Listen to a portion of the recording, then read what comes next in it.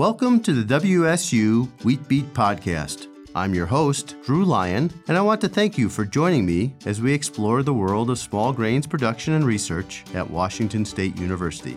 In each episode, I speak with researchers from WSU and the USDA ARS to provide you with insights into the latest research on wheat and barley production. If you enjoy the WSU Wheat Beat podcast, do us a favor and subscribe on iTunes or your favorite podcasting app. And leave us a review while you're there so others can find the show too.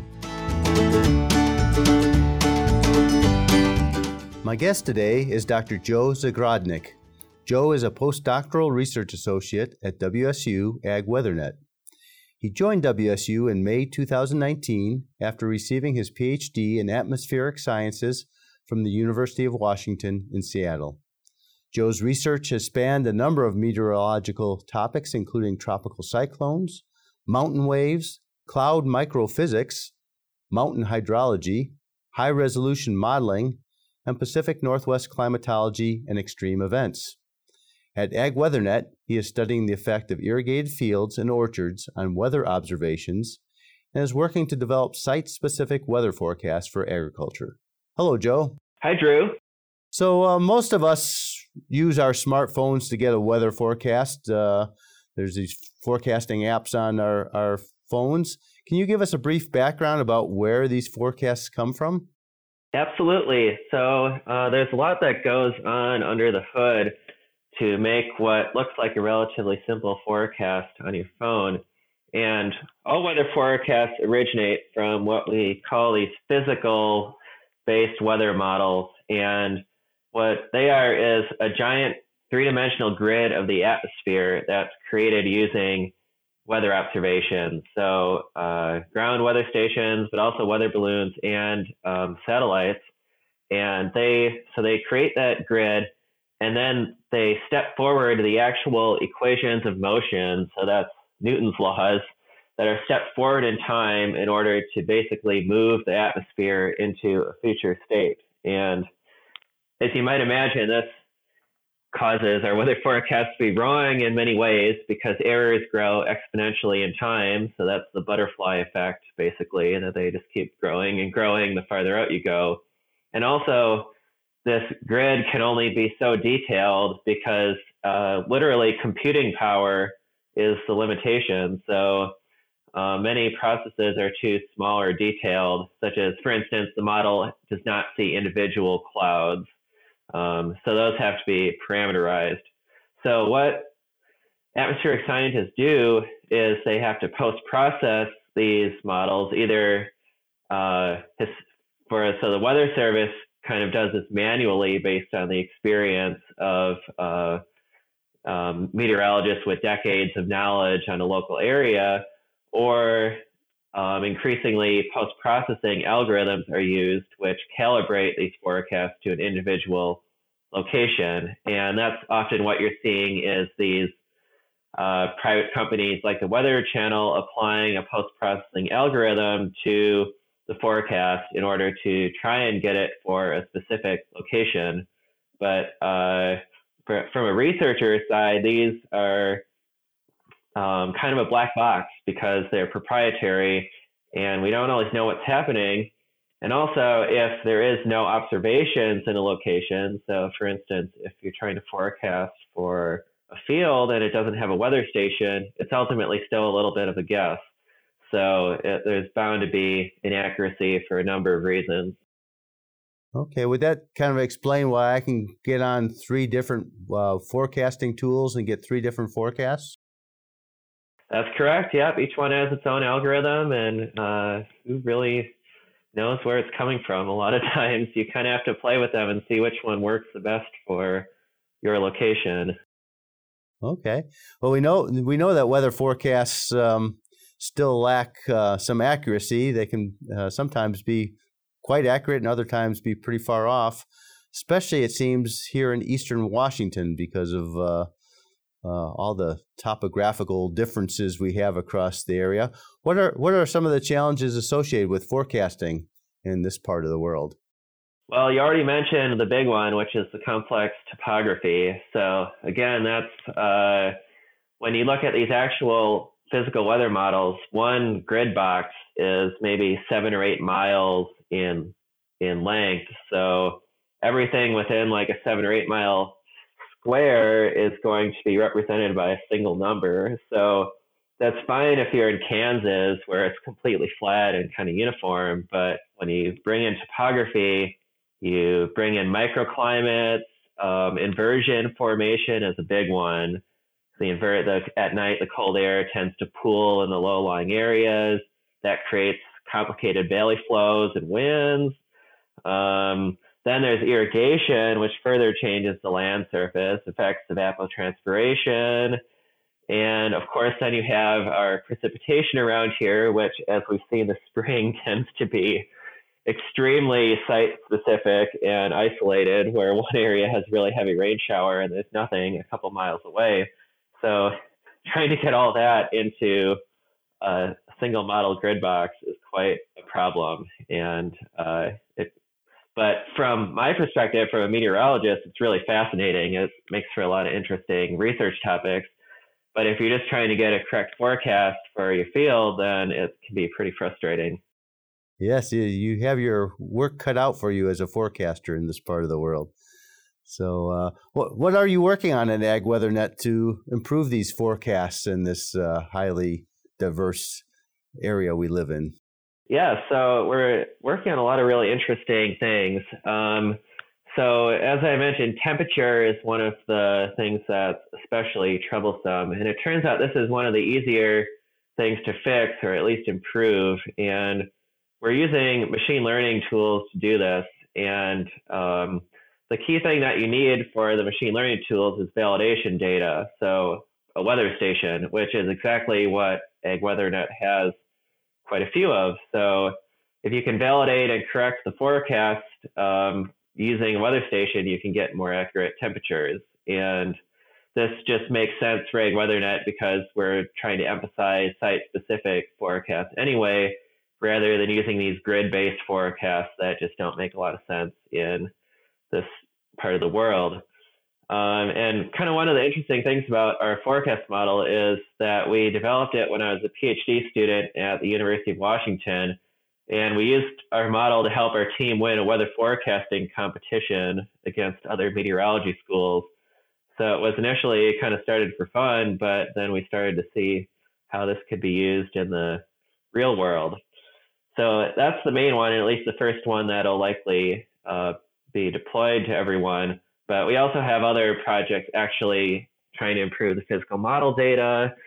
So using higher and higher resolution models, which as computers get more and more powerful is increasingly possible. And then also using what's called an ensemble approach to weather forecasting, which basically means that you run the model lots of different times and kind of slightly vary the way you run the model each time. So then you get 20 or 30 forecasts or even 50 forecasts from one location.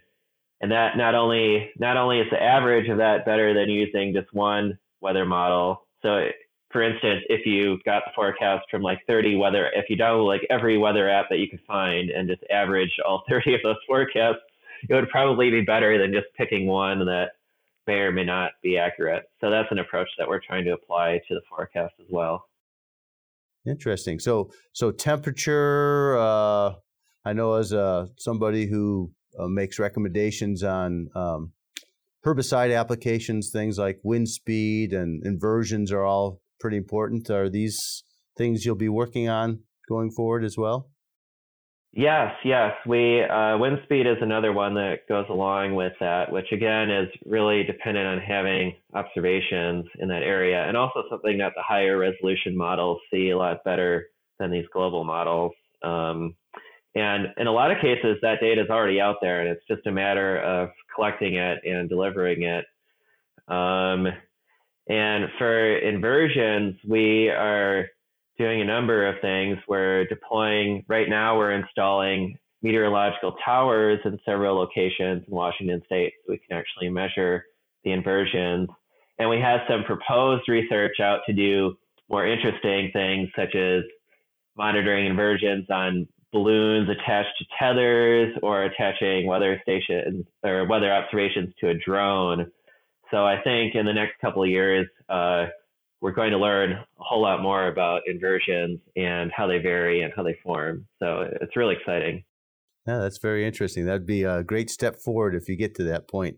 So what is the accuracy of AgWeatherNet's forecasts, and why do you think the AgWeatherNet forecasts might be better than some existing sources out there? So they're actually pretty good with it. For a next day forecast, so for tomorrow, we're pretty good at getting within 3 degrees Fahrenheit or so, overwhelmingly the majority of the time. And that includes the trickier forecasts, such as the low temperature on clear nights.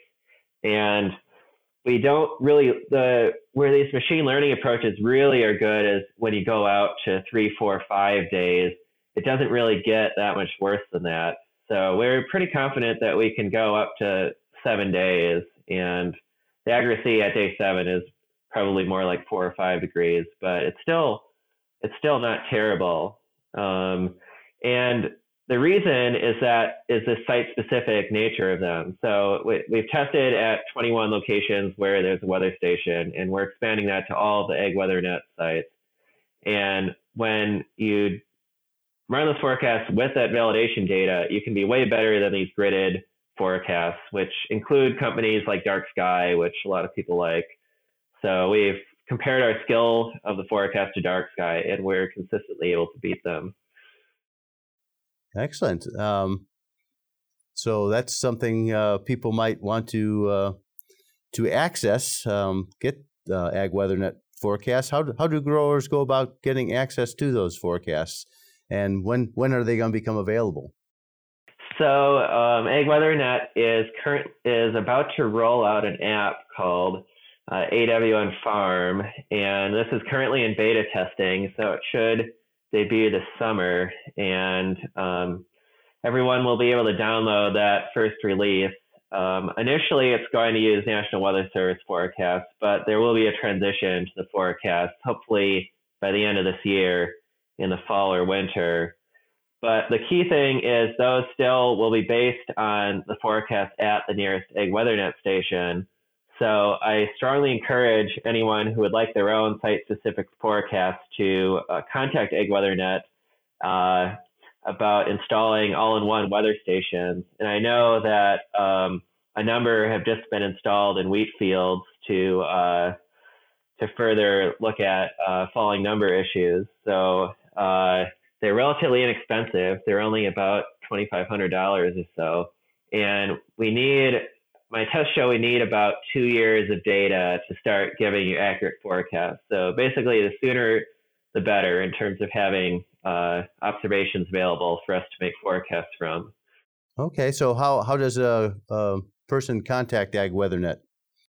Weather at wsu.edu is the easiest way. So, or if you forget that, you can go to our website and hit the contact form, weather.wsu.edu. And we've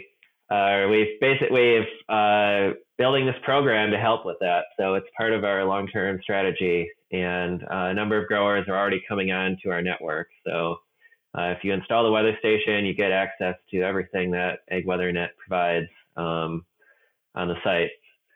So I highly recommend it. Okay, well, I can only think of 1 or 2 things that farmers are more interested in than weather. So I think this is something that they will be interested in. I appreciate you taking some time to talk to us about what AgWeatherNet has to offer.